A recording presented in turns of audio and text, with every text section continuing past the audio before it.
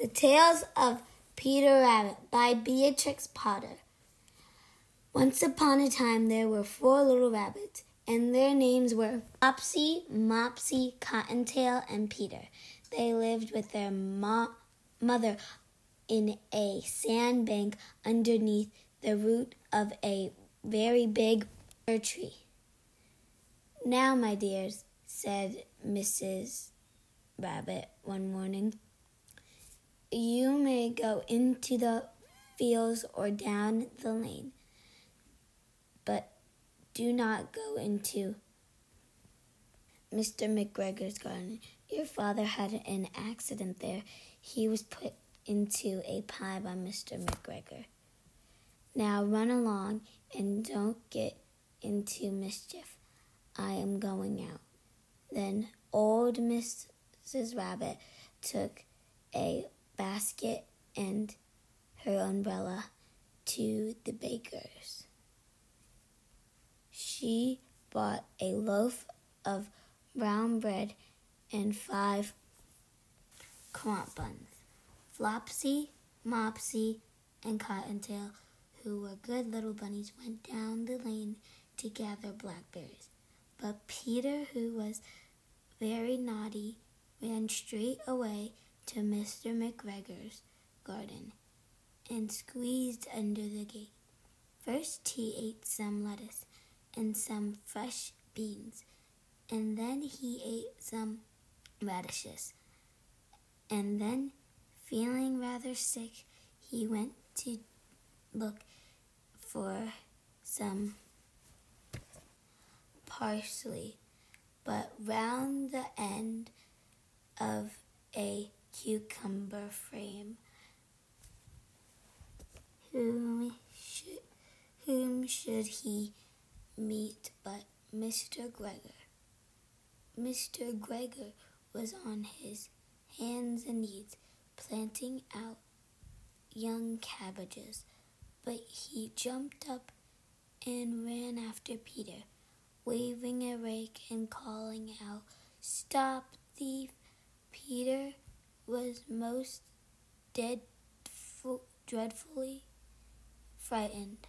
He rushed all over the garden, for he had forgotten the way back to the gate. He lost one of his shoes among the cabbages and the other amongst the potatoes. After losing them, he ran out 4 legs and went faster, so that I think he might have gotten away altogether if he had not unfortunately ran into a gooseberry net and caught by a large button on his jacket. It was a blue jacket with brass buttons, quite new. Peter gave himself up for lost and shedded big tears, but his sobs were overheard by some friendly sparrow who flew to him in great excitement and implored him to exert himself. Mr. Gregor came up with a sieve, which he intended to pop upon the top of Peter, but wiggled out just in time, leaving his jacket behind him, and rushed into the tool shed and jumped into a can. It wouldn't have been a beautiful thing to hide in if it had not had so much water in it. Mr. McGregor was quite sure that Peter was somewhere in the tool shed, perhaps hidden underneath a flower pot. He began to turn them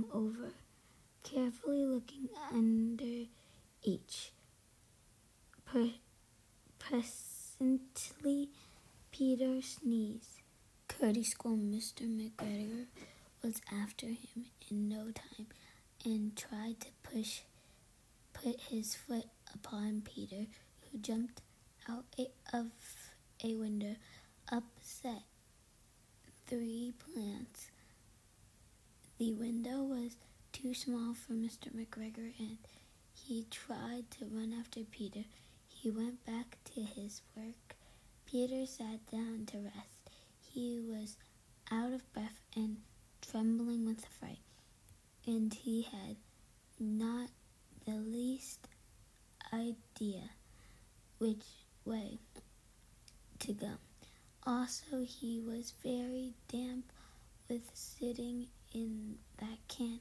After a long time, he began to wonder about going lipsy, not very fast. And looking all around, he found a door in a wall, but it